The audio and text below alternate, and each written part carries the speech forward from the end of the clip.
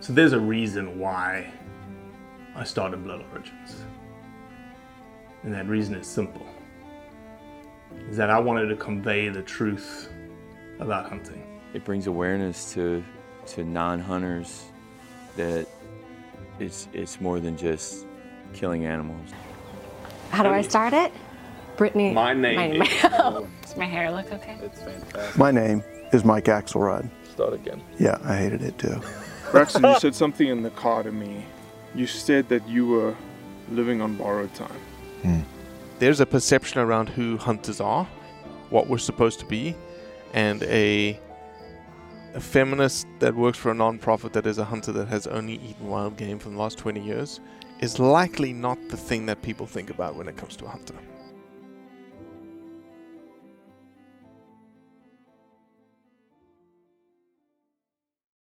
I'm thinking about who I wanted to talk to when it came to these wildlife killing contests or predator killing contests from the hunter's perspective. There's only one name that I had to speak with, and that was John Bear. John Bear is a part of the Blood Origins family and someone I trust to speak the truth. You see, I have no experience when it comes to predator hunting. I have no experience when it comes to predator killing contests. But I knew John had. And I knew that John would be okay with me pressing the issue. I knew he would be okay with me saying, explain it to me. Because that's what we need to do. We as hunters need to explain why we do certain things. And predator control, predator management, predator hunting is one of those things that we absolutely have to understand why we do it.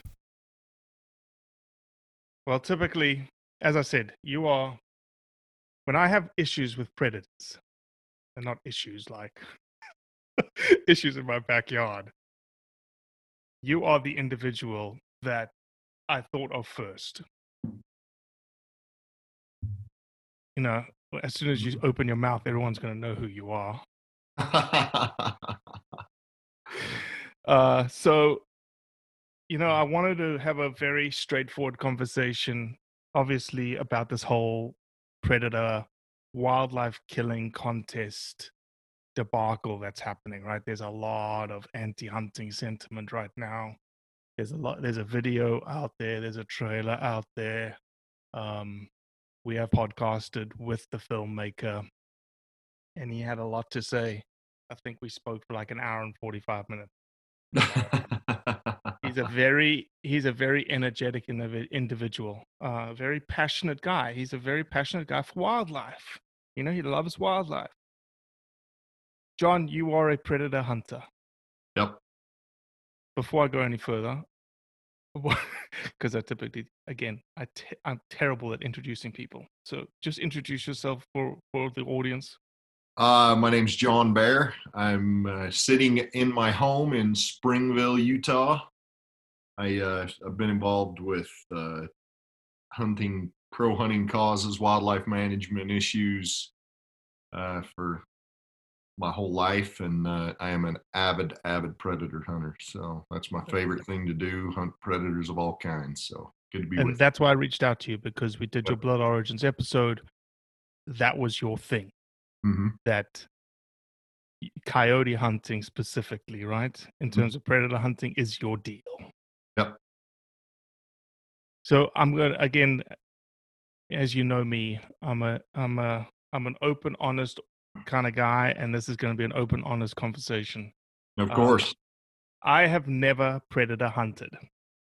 I have hunted, and again, this is where things sort of terminology really makes a big deal. I've trapped coyotes, I've trapped for bobcats, I've trapped for coons, I've trapped for possums, for quail and turkey here locally with the boys and whatnot. Mm-hmm. I can't technically say that I hunted for those things because, trapping, I believe, is almost this thing to itself, right? Yeah, I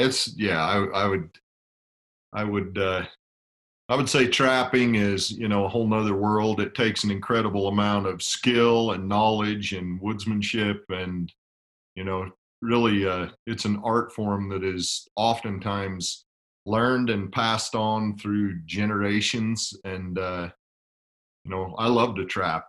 I would be lying if I told you I was very good at it, but it's, you know, I really enjoy it. So so laying that groundwork, I have trapped predators. I have never hunted predators. I've never gone out, you know, with a rifle, with a call.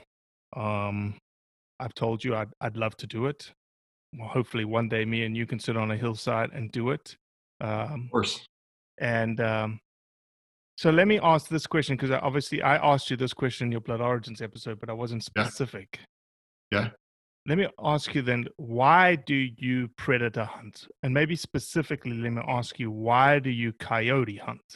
I got into coyote hunting when I was really young. I grew up on a sheep ranch down in central Utah. And, you know, my great-grandpa, my grandpa, my dad, my family still is the largest sheep operators in the state of Colorado. My cousins out there, and coyotes are an issue. I mean, they are an extremely prolific hunter and killer. They are very hardy. They can survive anywhere. You know, they say, you know, after the nuclear war, there'll be cockroaches and coyotes left because they can survive anything. And, you know, coyote hunting is something that we got into.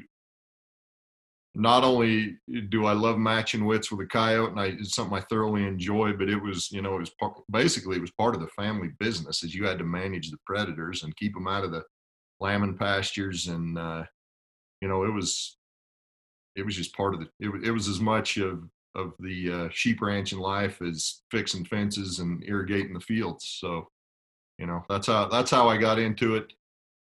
I still predator hunt. Well, I haven't predator hunted this week. I haven't coyote hunted this week, but that tells you about how often I do it, every chance I get. So let me ask this. Let's talk. I want to specifically keep to the agricultural theme for a second. Sure. One of the things that the studies that this guy brings up is that USDA has shown that, and I pointed something out to him, but I wanted to lay the groundwork again for you. The USDA did a study across the US that there's less than 1% mortality due to predators in the agricultural industry. And I said, I haven't seen that study, number one. And number two, if you take it as an aggregate, I can see that. But when you look at it on a regional level, when you look at it at a local scale, the numbers are not that. You know, I know a USDA NRCS study that has shown that predators, specifically coyotes, take out almost 50% or 60% of cattle and calves on an annual basis. And so I want to ask you, and you don't have science, you have anecdotal evidence of your farm and your ranch.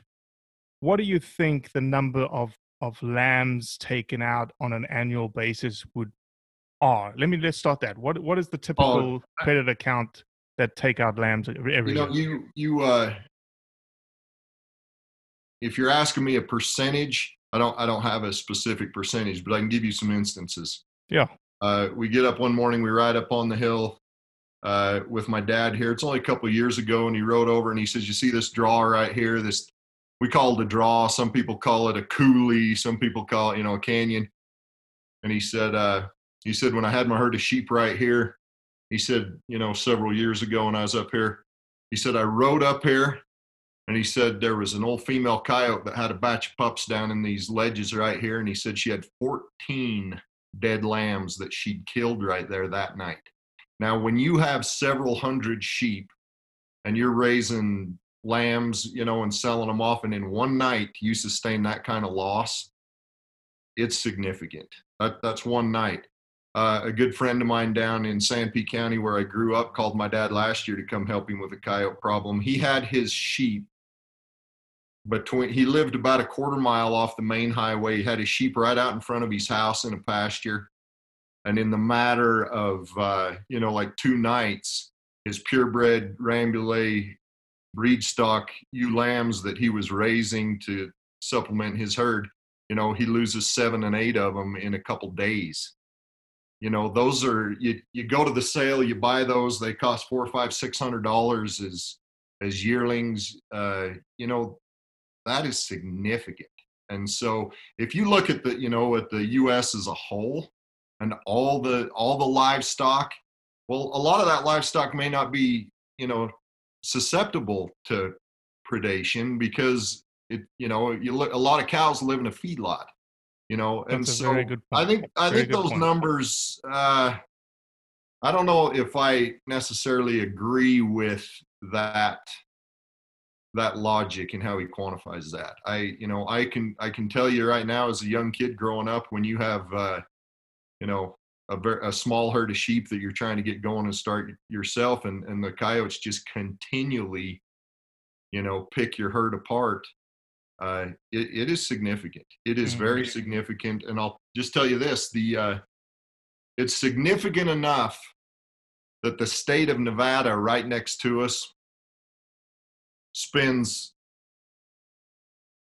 and I had the number right on the tip of my tongue, it'll come to me in a minute, but they kill thousands of coyotes every year out of an airplane, out of a helicopter, to try to suppress the predation on the livestock industry. Not just the livestock industry, the wildlife predation, the lambing grounds, the fawning ground, or the lambing grounds for bighorn sheep, the fawning grounds for mule deer. We've done a lot of studies right here in the state of Utah where we go out, we catch the fawns when they're a couple days old, put a collar on them, follow them when they get a mortality signal. We go see what killed them. And I'm here to tell you, anybody that thinks that coyotes specifically don't have much of an impact, they need to do some more homework, because it is a devastatingly significant amount. What do you think would happen to predator hunting, coyote hunting, if, say, let's use the Nevada example, Mm-hmm. that the state or the government didn't help? Oh, I can't even, Robbie, I can't even begin to imagine the losses that the wildlife would suffer, and the agriculture. And the reason, and it's not just indiscriminate, just fly anywhere you can, and shoot any coyote that runs. The states are very specific and very calculated about where they do their predator management. Here in Utah, we've done, quite a few studies that show if you put very concentrated pressure on coyotes on fawning grounds, At a specific time of the year. Yeah, specific times of the year, like the state does. You're going to take the coyotes that are putting the pressure on those fawns when they're the most susceptible to predation, and it has a definite positive impact on the number of fawns that survive. Same with, bighorn sheep lambs. When you look at, the predation, especially that mountain lions can do, if you go in and put the pressure on the predators, the coyotes, the mountain lions, on those lambing grounds, it helps those lambs grow up to a certain point, and the bigger they get, the more hardy they are and the more likely they are to survive, predation. If the states didn't, try to help out the agriculture industry, help out the wildlife numbers, it would be a sad day for our bighorn sheep. It'd be a very sad day for our deer, and the livestock industry would really take a hit. Really take a hit. So I'm going to play devil's advocate, and Okay. you know me, and I got lambasted today about this whole word called devil's advocate. That's all right. And I think that people don't understand that. I give hunters harder time than anyone because I expect hunters to think more than anyone. Sure. Because we're pressured so much. John, are we not valuing the life of a bighorn sheep and a deer over the value of the life of a coyote when we think about it that way? No, we're not. And I'll tell you why.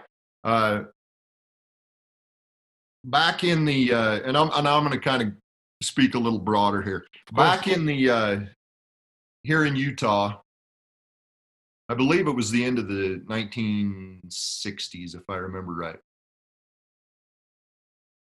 It was the sportsmen that brought about regulation on lion hunting and bear hunting. They saw that it was necessary to regulate the number of permits and how many animals were killed. Now, they still wanted to keep pressure on them, but they did not want them to disappear. They did not want to eradicate them. There's very specific laws on how we can hunt them, when we can hunt them. With coyotes, with lions, with bears, they're an extremely hardy animal. Bighorn sheep and mule deer are not. I'm here to tell you, mule deer will die of spite. Bighorn sheep are the same way. You know, if you look at them differently, right? Yeah, you look at them and hurt their feelings, and it's like they tip over dead because, you know, they felt bad. We're not. You can hunt coyotes until you burn the barrel out of your gun, and the next year you still have coyotes. They are extremely hardy. They're prolific reproducers. You know, they have the density dependent life history strategy, in which, you know, less coyotes on the landscape means more resources for the mother. That means she's going to den and litter 12 to 14 pups, versus more coyotes on the landscape, smaller litters. Well, you know, and there's been some discussion about that, and I've had some very in-depth discussion about that with biologists. You know, do they actually have fewer pups? Well, because of maybe the condition of the mother when they go into the den or when they breed. And also, you know, there's some biologists that believe that the litter sizes are a lot the same every year, but because of the food source and the carrying capacity of the landscape, you know, it determines how many of those pups actually survive. So I guess it ends up the same place. You know, if you have carrying capacity, you have a good food source, you know, more pups survive and the coyotes continue to multiply. If you don't, you know, there's some data that shows, you know, the coyote population lags the rabbit population by a couple of years. Bobcats are known to do the same thing. The lion population will lag the deer population a little bit. But are we valuing deer and bighorn sheep and elk and whitetail and small game and everything else over coyotes? No, we're not. Now, it's all a matter of management. It's all a matter of balance. And if you look throughout history, Robbie, you will see that Mother Nature, if we leave it up to Mother Nature manages on a boom and bust scale. Okay, if you don't manage the predators, Mother Nature manages the predators explode. They push the prey species into the predator pit to where they can't recover. Then the predator numbers follow them, and, you know, would it eventually, the coyotes, the predators and whatnot, would their numbers eventually drop because of lack of food? They would. It takes years and years and years for Mother Nature's process to work.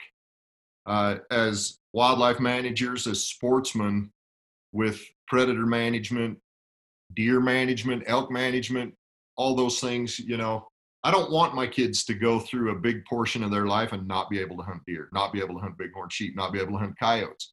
So as managers, we try to keep it kind of on the ebb and flow. You know, maybe keep the peaks of predators from getting so high so that the numbers of ungulates, deer, elk, bighorn sheep don't have to get so low, and we don't have to manage through that boom and bust cycle.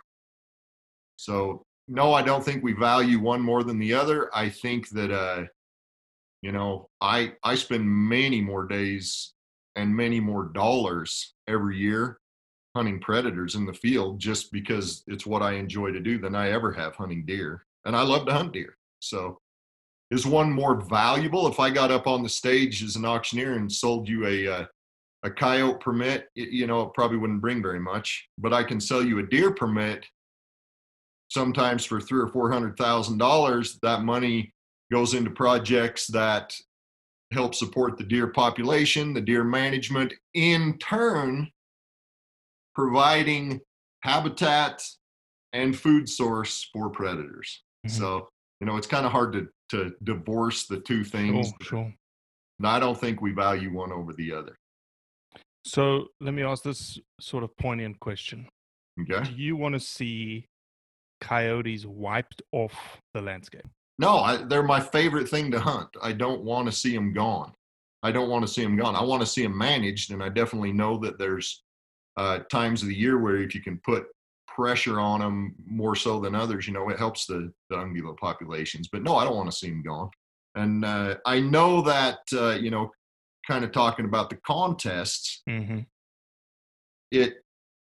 if you would go participate in one of these contests, I took my daughter when she was about 12 years old, and we participated in a contest that we call the Utah Youth Coyote Hunting Competition. What it is it's an opportunity to get your kids together. We go out, everybody goes and hunts coyotes for a day. We get together at the end of the day. We have a banquet. The kids write essays. There's a writing contest about the experiences they had the year before with their families. And the actual number of coyotes that are brought in is very negligible. The opportunity you have to get all those kids together to teach them to hunt, to teach them to learn and understand, coyote behavior and whatnot is really quite amazing. My daughter looked forward to that every year. We won it one year. She's got a little plaque that, says first place. She thought that was great to have that experience with her dad. But it seems like when you add the word contest in front of it, let me tell you how I hunt coyotes different in a contest than I do when I'm just out, if me and Jan are just out on the desert for a day hunting coyotes. I don't do one thing different. I make more stands. I'm probably a little more intense. It probably stings a little more if I miss. I'm going to get up a little earlier and make sure I don't waste 1 minute of daylight. But the process that I go through to call in the coyote, to try to fool the coyote, to shoot I use the same gun, I use the same camo, I use the same call. I sit in the same kind of place. What you're really doing is, when you say contest, you're getting a bunch of your buddies together. You're all going out the same day, and you're having an opportunity to kind of compete against each other a little bit.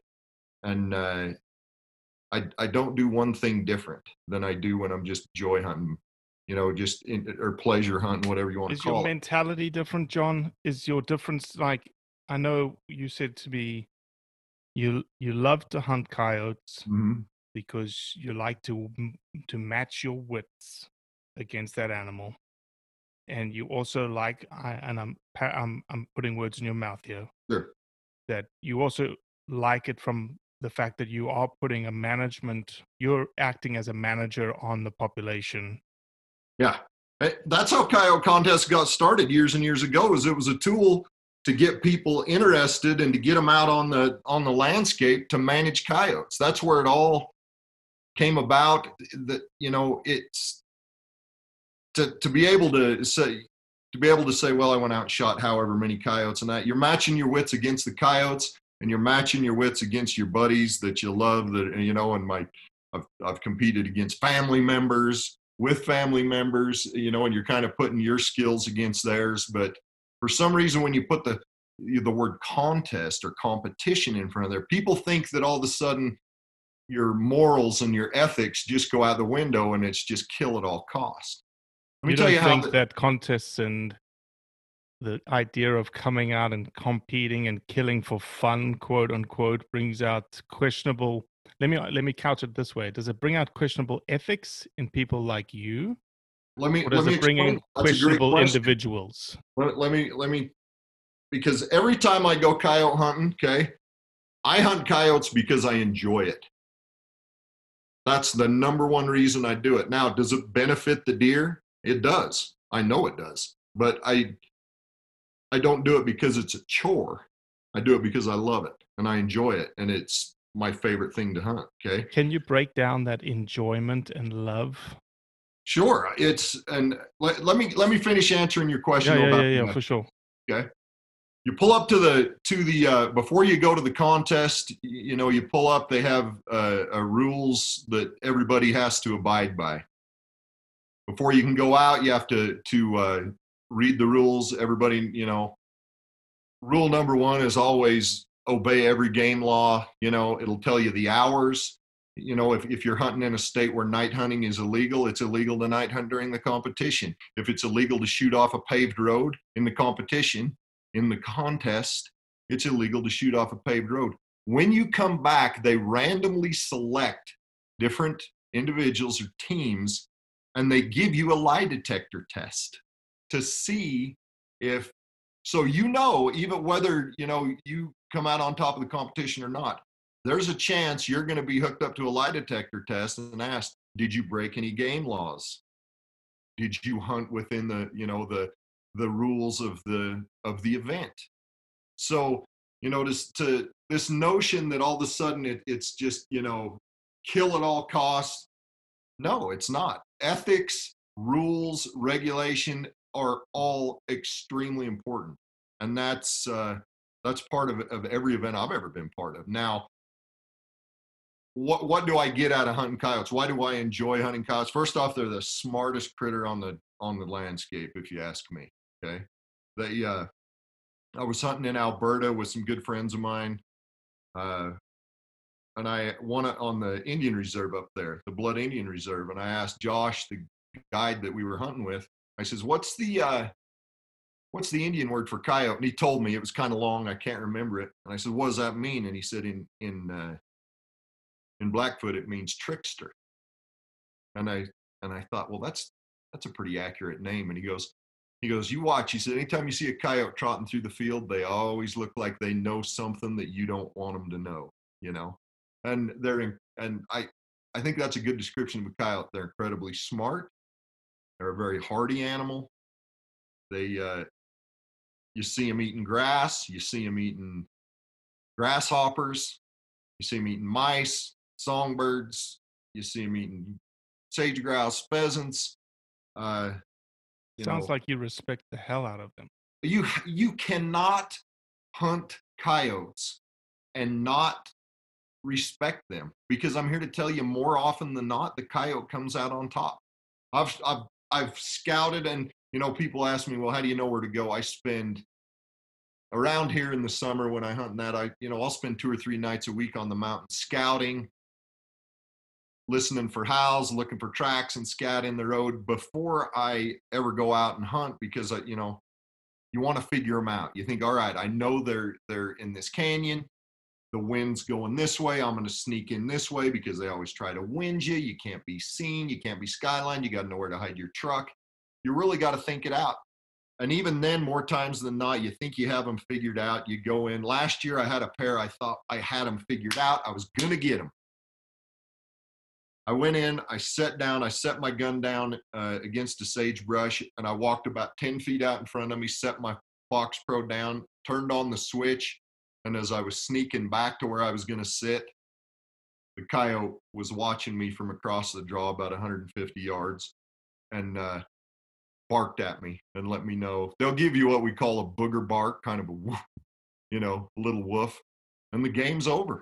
I mean, that coyote sit there and looked at me, and I put every call I had in my pocket, and I did everything I could, and that coyote sit there and looked at me from behind a bush, and every now and again it'd woof at me like, listen, buddy, I got you. You're busted.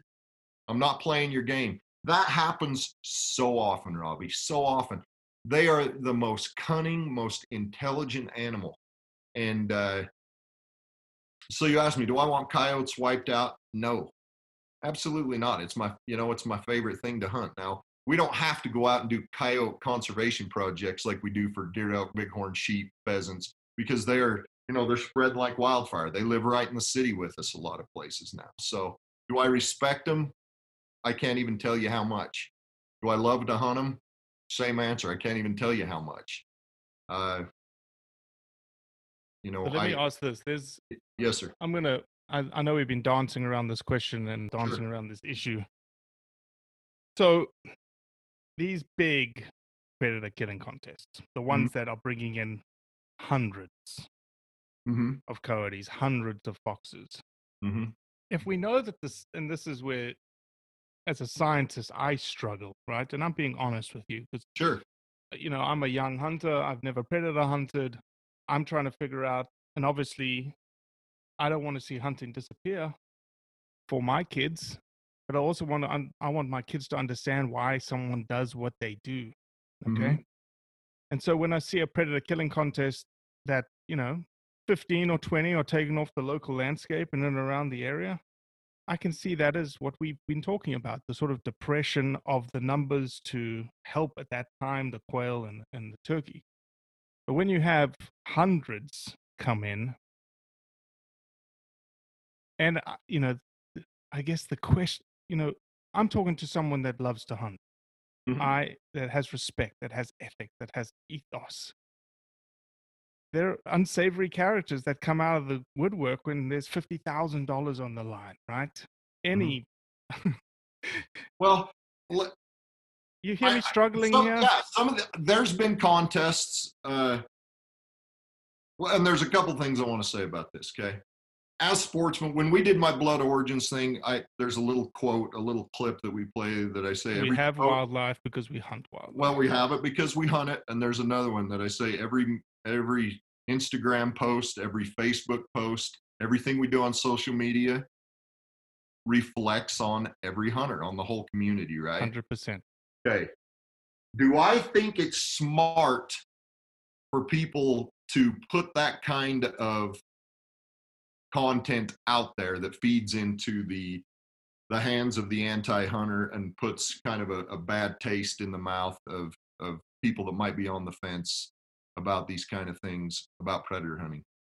No, I don't. And I think, and I'm not standing here before you, completely blameless. I've thought about, pictures I've taken and things I've done, that probably didn't reflect the best on the hunting community. But, okay, when you see all those coyotes laid out there, you think, oh my goodness, if the contest was based out of, let's say, Little Rock, Arkansas, or just some random place, and there's 200 coyotes there, those 200 coyotes or 300 coyotes or however many have been killed everywhere from southern Georgia to probably Indiana, Illinois, Pennsylvania. People spread out. Seriously, the Eastern contest takes in the whole eastern half of the United States. So how big of an area? Let's talk, because that's fascinating to me, because that clearly is something that is never taken into consideration, is the area in which these coyotes are taken. So you're saying it's not just 1,000-acre farm? Oh, no. No. I know guys in a couple of the big events last year. I know guys that hunted Georgia, Mississippi, North Carolina, South Carolina, Virginia, West Virginia. I mean, teams all over the whole eastern part. Now, what guys will do, you go out and we talk about the impact on farmers and why, we go out and we hunt on farms. That's where these coyotes are coming from, Robbie. These guys are lining up. The eastern half of the country especially is all private. Not all of it, but the majority of it is private. You've got to find a landowner that is willing to let you hunt their property. More times than not, it's a rancher, it's a farmer that has predation issues. So, to paint a contest is just blood at all costs, no ethics or anything like that, like some people do. It's simply not accurate. It is simply not accurate. Now, if some people don't like the idea of it being a contest, I can't change that for them. But I can tell you with 100% certainty, it's not, we're all just going to get together in your county and kill every coyote that lives there. That is absolutely not the case. These coyotes come from, there's guys that, travel all night, hunt all day, and then you got to drive all night back to where the contest was. You have to have property, lined up. You might kill 2 coyotes over here on Farmer Jones's property. Then you got to hurry and drive a little ways. And you got a couple other fields where they've been having some coyote problems. It's coyote hunting on a huge scale across the country on a day and a half. And at the end of it, everybody gets together. So it's not set up the Gatling gun. After years of fine print contracts and getting ripped off by overpriced wireless providers, if we've learned anything, it's that there's always a catch. So when I heard that Mint Mobile wireless plans are $15 a month when you purchase a 3-month plan, I thought, what's the catch? But after talking to them, it all made sense. There isn't one. Mint Mobile's secret sauce is that they sell wireless service online. They cut out the cost of retail stores and pass those sweet savings directly to you. To get this new customer offer and your new 3-month unlimited wireless plan for just $15 a month, go to mintmobile.com/waypoint. That's mintmobile.com/waypoint. Cut your wireless bill to $15 a month at mintmobile.com/waypoint. Additional taxes, fees, and restrictions apply. See Mint Mobile for details. And kill everything that walks in a 1,000 square miles or in 1,000 acres. That's not what it is. That is not what it is. I've been involved in wildlife management for basically all my life. I have raised in a couple different aspects of my livelihood and that hundreds, over $200 million to promote wildlife management. If I thought a coyote event, a coyote contest was completely unethical and was going to completely decimate any species, I would have no part of it. And I'm here to tell you, I can tell you 100%, looking you right in the face, as honest as it is, that's not what it is. I have no problem with it. And now, do I think as sportsmen, like I'm going back to it, what I said before, as sportsmen, we got to be careful what we put out there, okay? We got to be careful what we put out there. The optics of these things matter. I know what it is. I also can look at some of these pictures and see how it looks. Right. Another thing I'll tell you is all the contests I've ever been involved in, they have a fur buyer there. You bring your coyotes, you check them in, they'll weigh them, they'll take all kinds of biological samples out of them. They'll check them for their health. They'll look at their teeth. They'll see if any of them have mange. If they do, they want to know where it came from because that can indicate a problem in the population, overpopulation or a spread of mange, a couple other ways. And then they'll, there's always a fur buyer there that. Doesn't because it's a contest on some, so this is something that the guy discussed. Sure. He was like, given the fact that it's a contest Mm-hmm. and that you want to kill as many animals as possible to potentially win money, you're not really like if you were going for a couple of singles, you'd be very accurate in how you shoot, versus here you don't really care. You just want the animal down.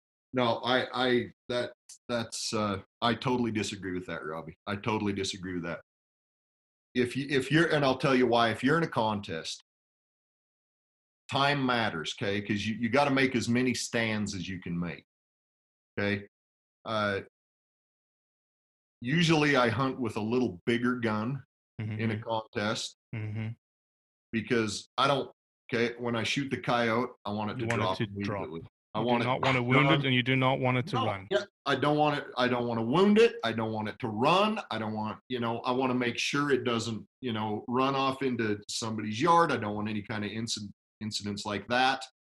And you want it as clean and quick a kill, and it's way more important than I shouldn't say it's way more important. I think about it more in a contest because you don't want to spend an hour looking for a coyote that you wounded.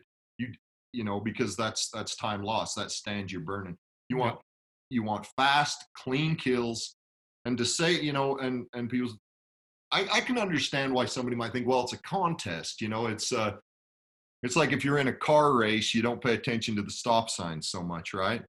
You can't do that in a coyote contest. And if you do have enough coyotes to be the number one team when you get back to check-in, you have to answer to the lie detector. In these big contests where there's any money on the line, they hook you up to either a polygraph or a voice stress analysis, and they will ask you outright. And if you fail, I'm here to tell you, you can't show your face around the predator hunting world again because nobody wants anything to do with you. So it's not, abandon your ethics whatsoever. It's not, just like I said, strap the Gatling gun to the pickup truck and kill everything. It's just not that way. It's not that way. Now, I understand why somebody might look at a picture with a lot of coyotes, but you need to understand those coyotes have come from literally 1,000 miles in every direction. And it's not all one state. Now, as I say this, if somebody looks at it and says, you know what, I just don't like it, I don't want to be part of it, well, that's fine. That's fine. Many years ago, when I was married, my ex-wife wanted to go with me after work one day, and I took her hunting. I called in a double. I had my coyote dogs, my decoy dogs. I shot one. The dogs went out and got on the coyote. Another one came in, and I shot that one, and it worked. It was like clockwork. It was perfect. We get in the truck. We drive home. She didn't say much. The next day, I get home from work, and she says, I really need to talk to you. I says, all right, go ahead. She goes, I don't want to go anymore. She goes, I have not one problem with you going. I understand the importance of predator management. I understand how you love to hunt, that it's part of your life. She goes, it's not my thing, and I don't want to go anymore. How can you not respect that? And I have members of my own family, my sisters and nieces and nephews that feel the same way. That's fine. But to say, we need to outlaw this because it's unethical, I just disagree with that. Having participated, I just disagree with it. And if anything else, that you're under the microscope and that it's even more important to be ethical, because if not, it's against the rules. You're going to get busted, and it could cost you money, could cost you your hunting rights if the state gets involved, and it could cost you your reputation with your peers. So, I just disagree with that. Now, once again, going back to it, as hunters, we got to be careful how we portray these things. We got to be careful with the content we put out there. But, and I'll say it again, these things were started, and they are a very valuable predator management tool. Do you think the contests as a valuable predator management tool, as we've talked about, certain places and certain times of the year? Yes, I do. Absolutely. So does that mean that predator contests can happen any time of the year then? From that management perspective? I will tell you this, very few of them happen early in the year when they have pups.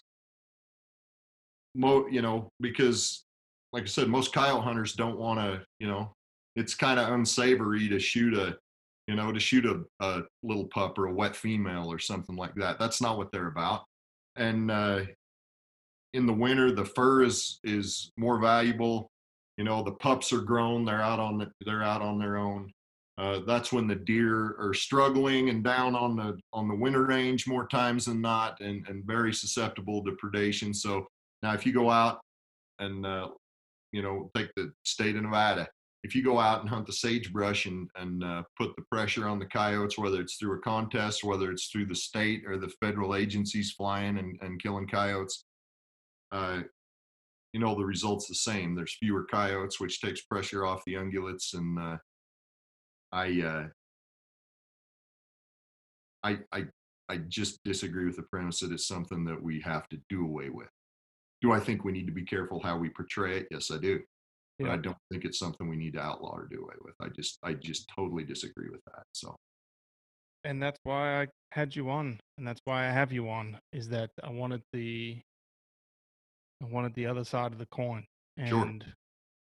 I totally 1000% agree with you.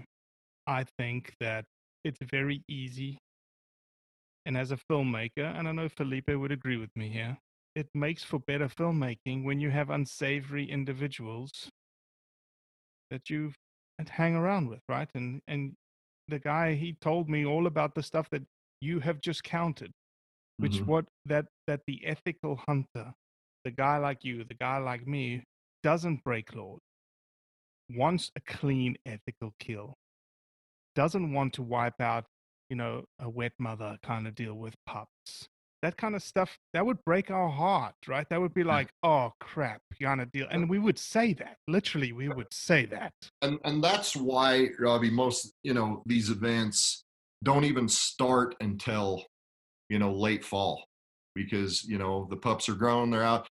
We talked about trapping.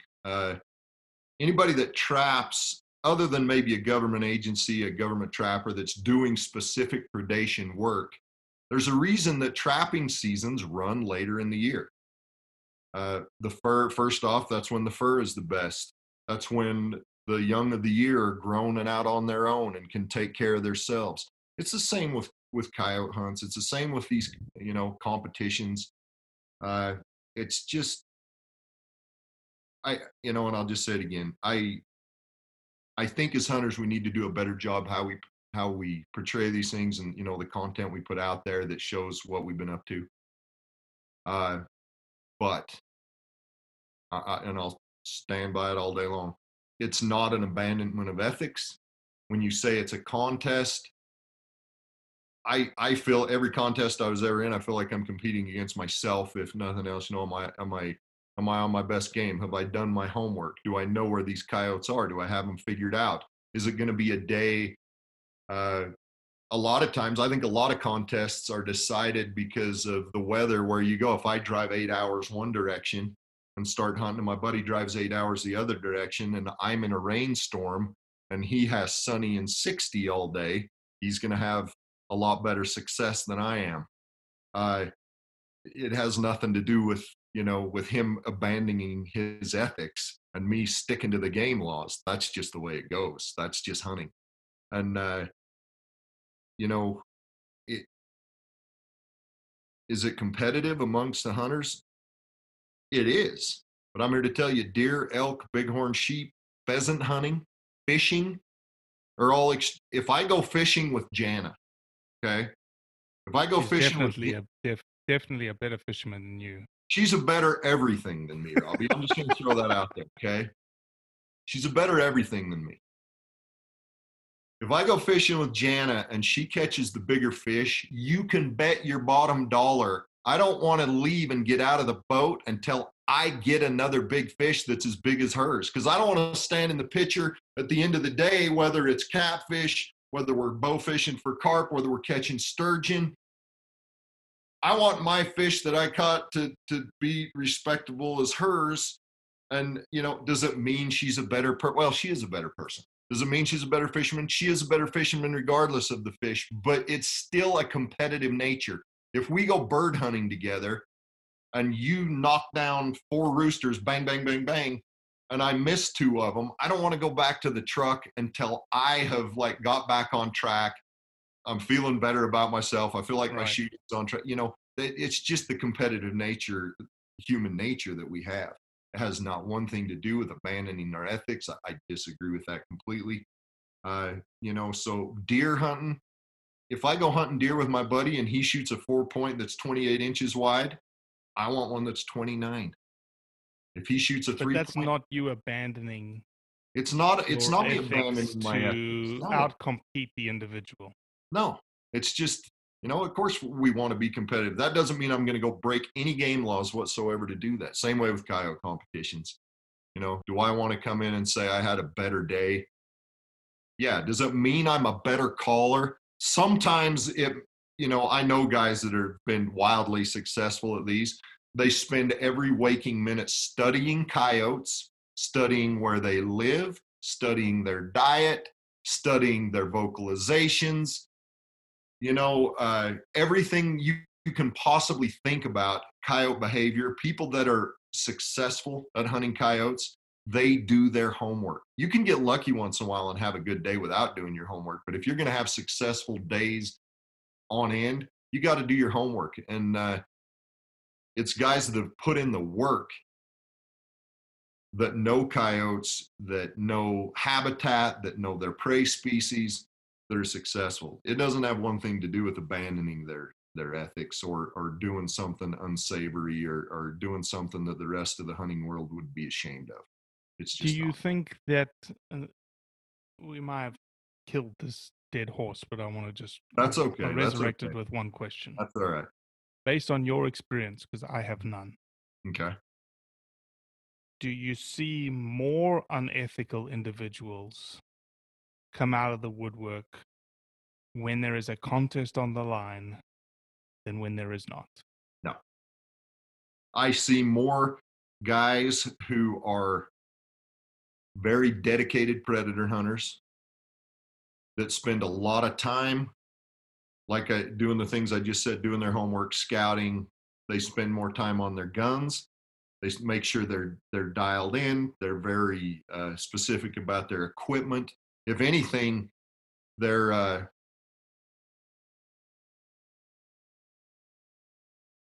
more serious about how they go about it. You know, more ethical. I would say so. Are they more ethical hunters? They're much more serious hunters. Because you know it takes a lot of work. You're driving a long ways. There's a big investment in miles on your truck, you know, gasoline, hotel rooms a lot of times.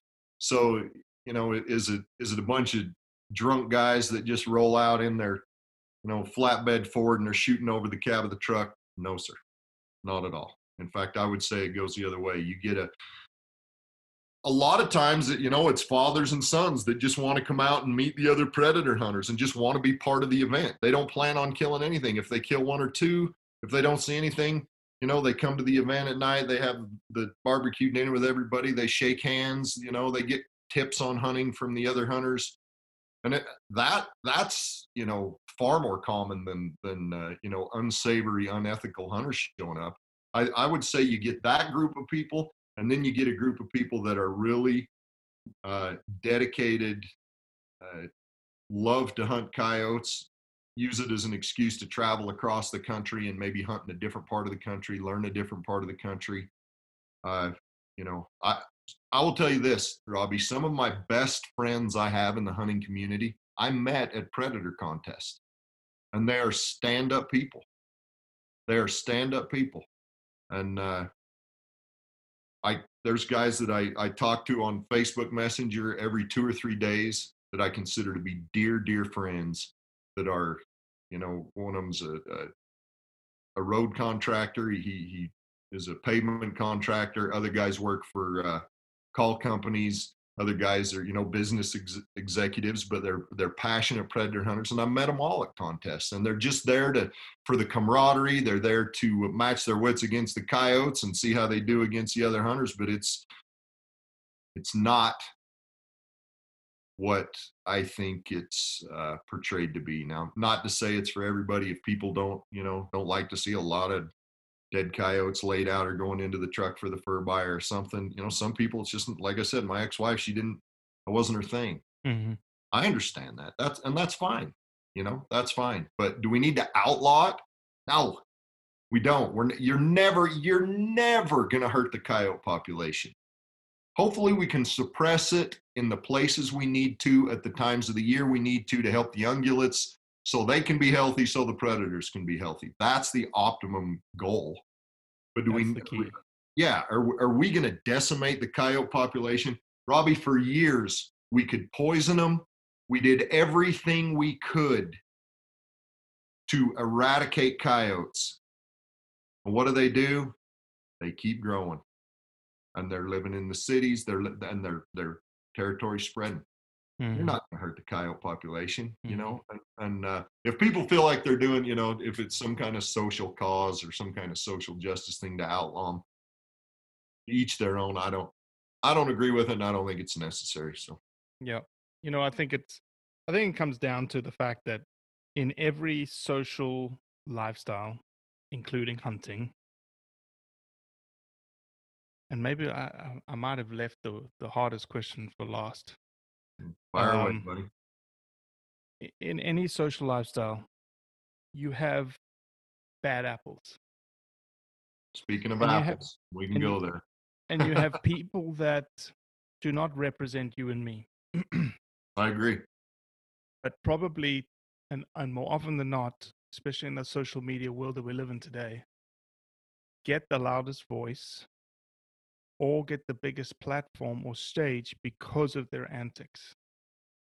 And I think that this film shows that, right? It definitely didn't show, and I'll give Felipe a little bit of credit.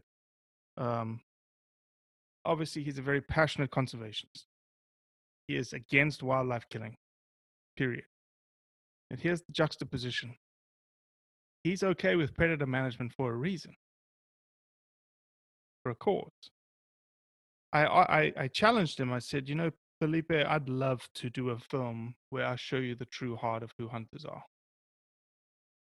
Not the ones that you filmed, not the ones that you got to know, but the ones that I know. And I think,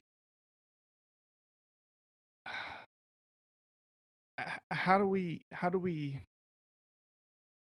we're a minority, John. We are a hunting community is minority. a minority. We are. have this thing about not calling out our own because we are a minority. Well, and you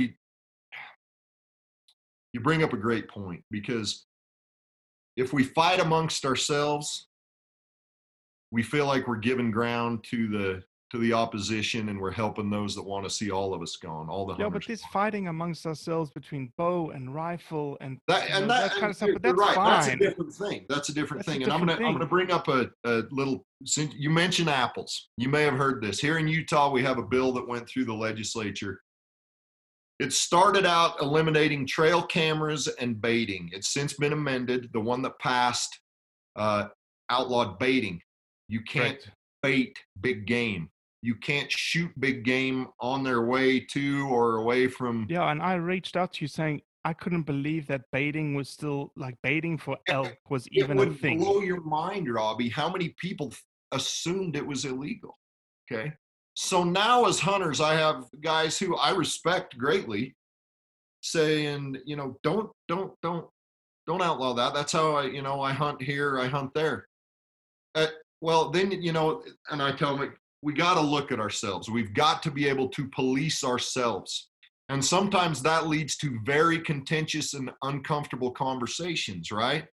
I look at my buddy and I say, listen, I don't love you any less. I cannot support your methods. Doesn't mean I tell you can't hunt. Doesn't mean I tell you I'm not trying to shorten your season. I'm not telling you what gun you can shoot. I'm not telling you can't shoot this deer, that deer. We can't have those big bucks congregating on piles of apples for several reasons. First off, chronic wasting disease is an issue. It's a real issue. And that leads, we're congregating those big bucks, which is the most susceptible to chronic wasting disease. It looks, the optics of it are really bad. It's changing migration corridors because deer don't want to leave the apple piles. There's a lot of reasons. It's, private landowners, and it brings up another issue.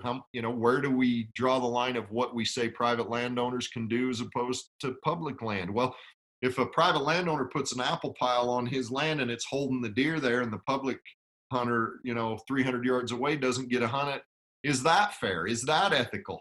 Well, we're all going to play on the same field, and we're going to outlaw baiting across the board. First off, it's the best thing for the wildlife, and I'll argue with that with anybody till we're blue in the face. Okay, I think for the chronic wasting disease alone, I think it's best for wildlife.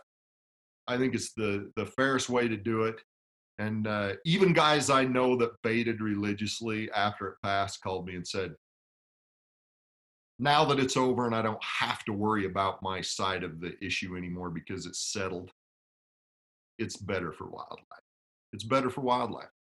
And so, in the end, I think the right thing prevails in most arguments. It doesn't mean we have to destroy each other. It doesn't mean if me and you if we rode around the truck all day, Robbie, we would have things that we vehemently disagreed on in the hunting world. I know we would. I don't know what they are yet, but I'm sure we would find one. Sure. Okay?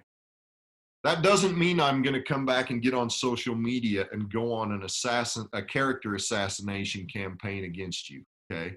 Some people do. That in itself reflects poorly on hunters. Mm-hmm. I think the best way to have those conversations is, in a private meeting on the telephone.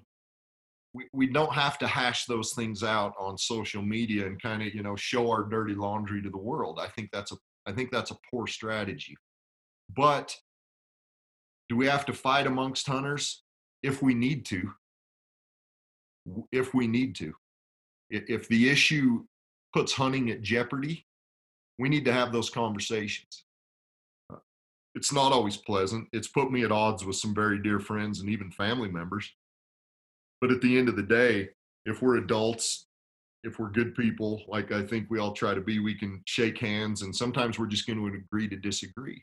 But we do need to have the hard conversations. This conversation we had here tonight is one that I feel very strongly about. I feel very confident with my position. I know what I believe, and I know why I believe it. You could get 100 coyote callers, 100 coyote hunters in a room, and you're going to get 100 different opinions as to why they like contests or don't.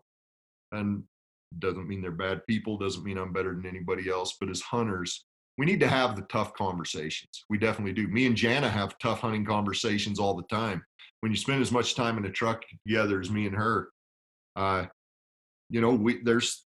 there's tactics and things that we don't necessarily see eye to eye on, and we have those conversations and we understand each other, and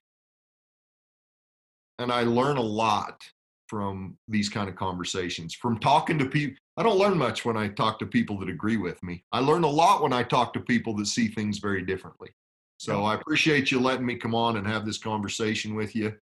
I feel like I've learned something, and I hope somebody that listens to this can see things, maybe a little differently. Well, I think that there is, I've said this a lot. I think if the hunting community could just think a little bit more, I think if the hunting community would be willing to have some tough conversations, some sharpening iron conversations, which this podcast is all about, and not get their feelings hurt that they're being attacked. Like today, I was on social media poking questions at people, hunters, because I hold hunters to a higher standard.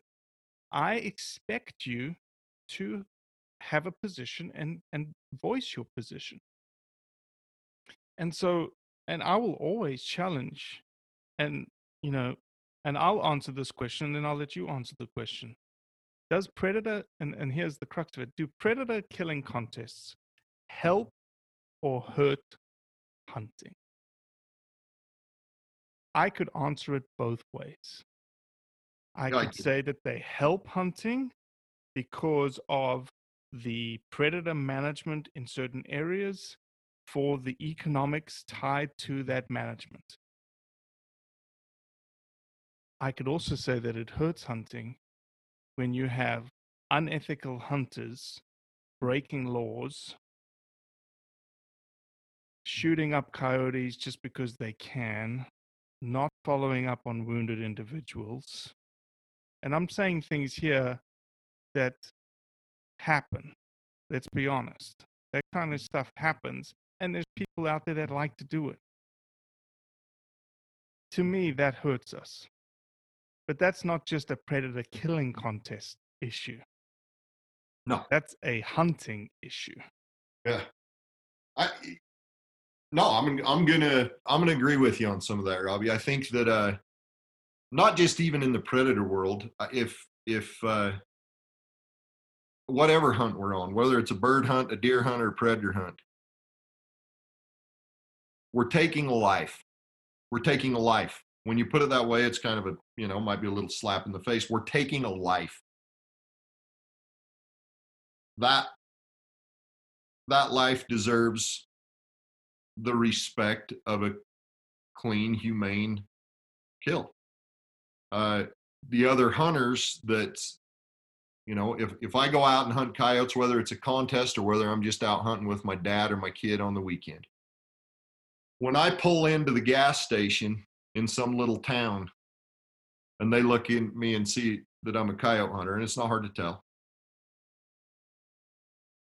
the way I display those animals, the way my truck looks. Do I have blood running down the fenders of my truck? Have I been laying coyotes on the hood of my truck to take pictures? How does it look to somebody that might be on the fence?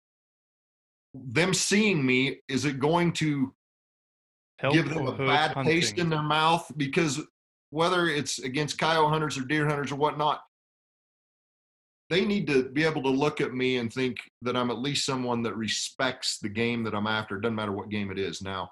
100%. And so I think that the potential is there with these contests, that if we as coyote hunters, and I'll throw myself right in there with all of them, we need to be careful of the content we put out there, especially on social media, because it spreads like wildfire. There are people out there looking for the worst in hunting so that they can blow it up and use it against us. And we can't, whether those coyotes that are laying out in those pictures are killed ethically or not, you don't know. All you know is how it looks that split second when you scan past it on social media, right? Right.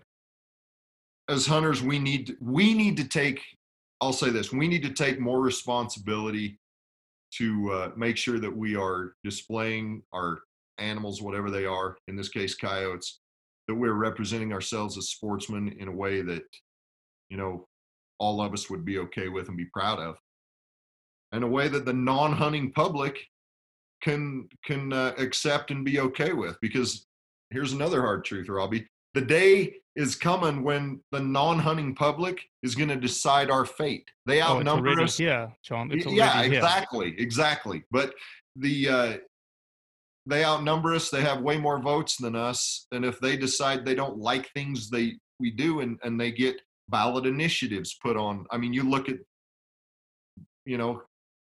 lion hunting in California, hound hunting in Washington, all these things. It's happening all over the country. The non-hunting public that votes decides our future. What we show them decides how they vote. So it's incredibly important. We need to do a better job, I think, as a predator hunter and a coyote. Even having this conversation with you, I've thought a lot about how we portray ourselves, and we need to do better. We need to help our fellow sportsmen, our fellow hunters do better, because I don't want my kids to lose out on opportunities that I think are, wonderful and ethical and a lot of fun, because somebody didn't pay attention to their Facebook content. So. Right. Well, look, man, I love you. I appreciate you allowing me to grill you. No problem, buddy. Anytime. And I appreciate your point of view, and just thank you. You too, my friend. And I appreciate everything you do. I just want to say this, Blood Origins is amazing. I love being part of the Blood Origins family.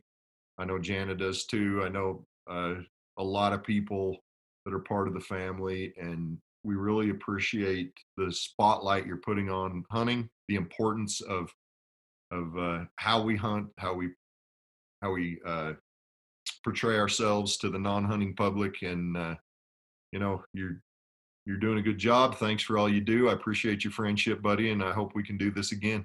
We will. Thank you, brother. All right, buddy. Well, that's it for today.